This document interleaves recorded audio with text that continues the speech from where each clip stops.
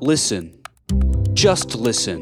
I'm Miles Pulaski, and you're listening to Second Story Podcast. Second Story is Serendipity Theater Collective's hybrid performance series of stories, wine, and music, a collaboration among writers, actors, musicians, and others to create good stories and good times. The stories are written by the performers themselves, sometimes funny, sometimes poignant, always thought-provoking.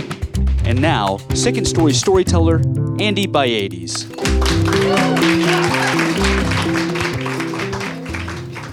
At my wedding, my best man said, "I've never known Andy to be so sure about anything." And 6 years later, I am still sure and happy and a father. But like every 36-year-old, there was a time in my life when I was 22. And when my best man spoke those words, that's where my mind took me. I'm staring at a payphone 10 feet from me. This is Philadelphia at rush hour. This is my early 20s.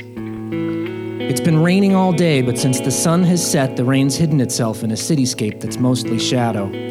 I can see the rain only on my glasses, when the traffic light is yellow, when the passing red Toyota says it's okay.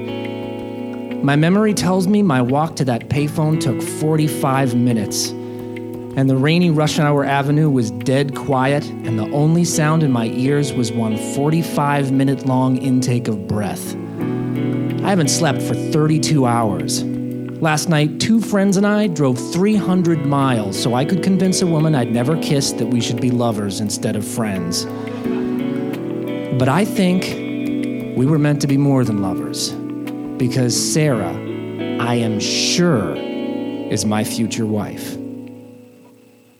I drop in my dime. I dial her number. The phone rings.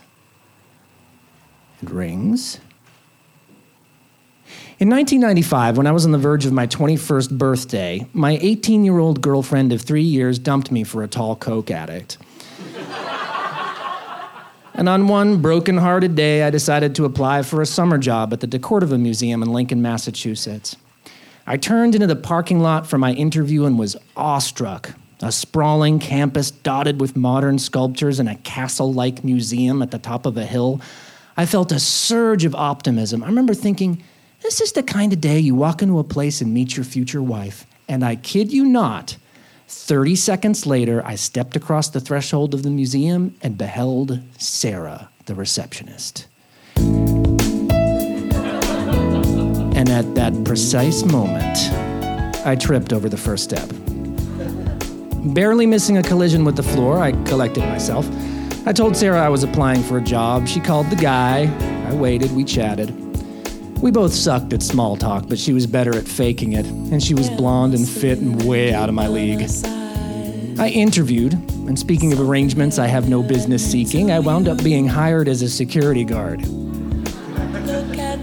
Sarah said, "It was nice to meet you," in exactly the right way, and I floated off to Sears to buy my navy blue pants and short sleeve shirt. I wore Doc Martens and a solid navy blue tie, and 15 minutes into my first day, I was an expert at my job. Don't let anyone stand at the exhibits. No photography, the bathroom is over there. Bang. And I got to work near Sarah. But in our first conversation after I started work, she mentioned her boyfriend. In a way, this was good news. Had she been available, I would have blown it. Instead, we hit it off. Sarah would sit with me during her breaks and eventually during lunch. Small talk led to disclosure and flashes of intimacy. We came from completely different worlds, and it was either courage or naivete, but I didn't care. My dad was union, my mom a housewife. At Fitchburg State College, the best compliment I ever received was from a professor who said, "I think your writing's really exceptional." Although I've taught at this place for 30 years, I have no idea how good the kids at Brandeis are. You might be average. Sarah went to Brown. Her family was wealthy and came from that part of New York that's not quite Connecticut, but could buy Connecticut. Her father was an optometrist, Gene Wilder's optometrist. And Aaron, her boyfriend, was a soon-to-be dermatologist with a very similar background. Sarah was part clumsy librarian, part lost, soulful prisoner. She drove with the attentiveness of Mr. Magoo and was prone to petite fits of paranoia. She was bored and unhappy with Aaron, stifled by her family's upper-class expectations. Looking back, I don't think she was drawn to my sensitive artist act. I think she was drawn to my undaunted pursuit of the taken, wealthy, Jewish upper-class daughter of Gene Wilder's optometrist. She wanted to reject mores and follow her passion. As we grew closer, we vowed to keep in touch after the summer, because she was going to go get her master's degree in Philadelphia, and I was going back to dog-earing my Norton anthology at FSC. One day, I found a hidden stairway up to the roof of the museum, and not long before Sarah's last day, I convinced her to join me up there. We climbed the stairs, we looked around, a lake, trees, hills, sculptures. She wore a white dress, and the wind made her look somewhat goddess-like atop that castle. I considered kissing her, and I think she would have let me. But my feelings for Sarah were unlike my feelings for anyone at that point. I didn't want to seduce Sarah. I wanted to marry her. Plus, I was dressed like a mall cop.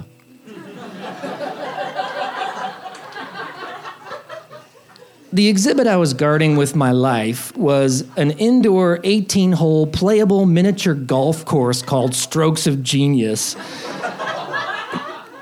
Each hole was designed by a modern artist. Sarah's favorite exhibit had these little carved stick figures made from branches. She thought they were cute. I was pretty sure I could make one, and I did. On her last day of work, I brought a freshly carved stick man made from twigs in my parents' backyard. We said goodbye in the parking lot. As we spoke, I wanted to reach back into the car and give her the gift, but I hesitated until she finally offered a hug and said goodbye.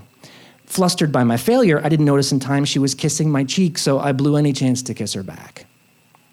That day, I confided in a middle-aged coworker. I told him, "I'm going to marry Sarah." "Nope," he said confidently. "She's going to marry the doctor." He used to tell Sarah that all the time. "Marry the doctor!" But he didn't know how unhappy Sarah was with, well, technically medical resident. As my semester unfolded, Sarah and I stayed in touch with some handwritten letters. I was cast in a play and began rehearsals. I was fixated, lonely, a sense of destiny castrated, haunted me. One night, the day before a tech rehearsal for What the Butler Saw, I was telling the story to Becky and Guy. As the story wrapped up, Becky, ever the romantic idealist, blurted, "We should drive there tonight and you should tell her how you feel." Guy's eyes lit up. He had a wild, brave streak that always inspired me. Plus, he was sleeping with Becky. "Let's do it," he said. And even though Becky and I were due at tech rehearsal the next morning, we began a drunk 5-hour pilgrimage to the city of brotherly love without so much as a phone call to our director. It was 1 a.m. Guy got behind the wheel. I grabbed Sarah's address. Becky took out some cash. It was raining, but the mood was electric, and the fact that my fellow adventurers were willing to do this was not lost on me. Impulsive elation gave way to sleepless exhaustion. I stared through the drizzled glass and crafted 1,000 confessional monologues as Massachusetts gave way to Connecticut, to New York, New Jersey, Pennsylvania. At around 9 a.m., I called Sarah. I left a message. "Hey, I'm in Philadelphia. Let's hang out. Call me back." On South Street, we went from record store to bookstore to McDonald's, which was all we could afford. Guy and Becky had been on love heroin the whole way to Philadelphia, delaying us at rest stops by spontaneously making out against the snack machines. In Philly, they had a little tiff, but spirits remained high. Passionate, romantic people feel everything deeply, and this was fine with me. I called again. I left a message. We ate our third meal at McDonald's. I called Sarah, left a message.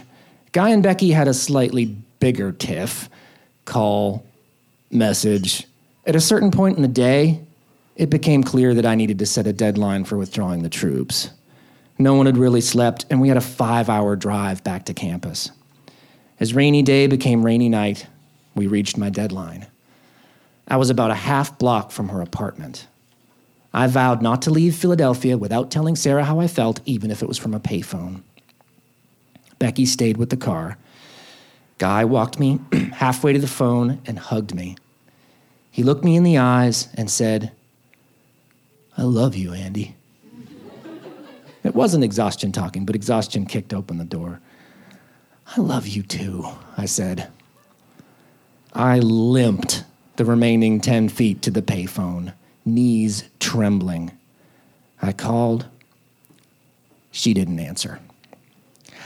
I left a 10-minute message. I don't remember a word of it, but it was vaguely When Harry Met Sally-ish. I know I told her how amazing I thought she was and that we should be more than friends. I stopped short of saying, "I love you." The ride back was somber. Somewhere in New Jersey, Guy and Becky broke up. He slammed his hands against the steering wheel, each of them screaming. The details are lost on me. I only remember the hot white magnificence of a rapturous infatuation right before it dies. She ran from the car. He drove after her, talked her back in. We all drove home. It was still raining. Deer carcasses were everywhere. I got a call from Sarah a few days later. She was sorry she missed me. It had been the only day the whole semester she was away from her apartment all day. Now, instead of responding directly to my bleary confession, she sent me a letter and told me to look for it. I told her she should come see my play. "I'd like that," she said, in exactly the right way. The letter came. It was good. Nothing too declarative, but really good. She had listened to my message 100 times. She had feelings too, but wasn't sure what they meant. "I'll come visit you in Boston," she wrote. "We can spend the day together and see what happens." I was optimism, triumph, destiny. I wrote Sarah back. "Please come see my play," I implored. Perhaps I thought my Dr. Prentice would seal the deal. My play closed and Sarah never made it. We connected on the phone a short while after. And she said, "Hi." And with the cheeriness of an old friend with great news, she said, "Guess what?" "What?" I asked. "I'm marrying the doctor." I don't remember the rest of the conversation, but I played it cool. Marriage was the one obstacle I was not willing to ignore. She came back to Boston after she finished her degree, and we hung out a bunch of times. I went to her wedding in New York. Gene Wilder looked good. After the wedding, Sarah confessed something. She actually did try to see my play. She even got on a bus and was going to surprise me. Along the way, the bus broke down. Aaron picked her up. That weekend, he proposed. It was fate, she decided. In 1994, the professor who gave me that ridiculous compliment had a staged reading of his awful play. And with me was the girlfriend who left me for the tall coke addict. Also, 3 future girlfriends were in the audience. And on stage, playing the maid, was my future wife, Ginevra Gallo, whom I would not meet until she auditioned for the Neo-Futurists 6 years later. Every woman I would ever say I love you to was in the same room with me at the same time. And the star of my love life, my wife, was on stage. And I wouldn't learn about this confluence until 2004, 10 years after it happened, 1 week before my bride and I exchanged vows, and my best man declared, "I've never known Andy to be so sure about anything." And as he finished his speech, I thought about that play I saw in 1994. Half a dozen years before I was introduced to my wife, 1 year before I even met Sarah. That night in the audience, I was only sure of a couple of things. I was a better writer than my ass-faced professor. And the girl who played the maid, she was pretty hot.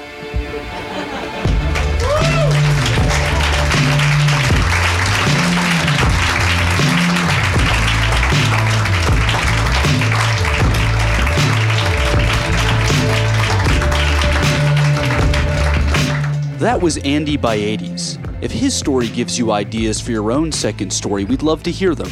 Please join us at our ongoing series at Webster's Wine Bar and the Morseland, or one of our upcoming special events.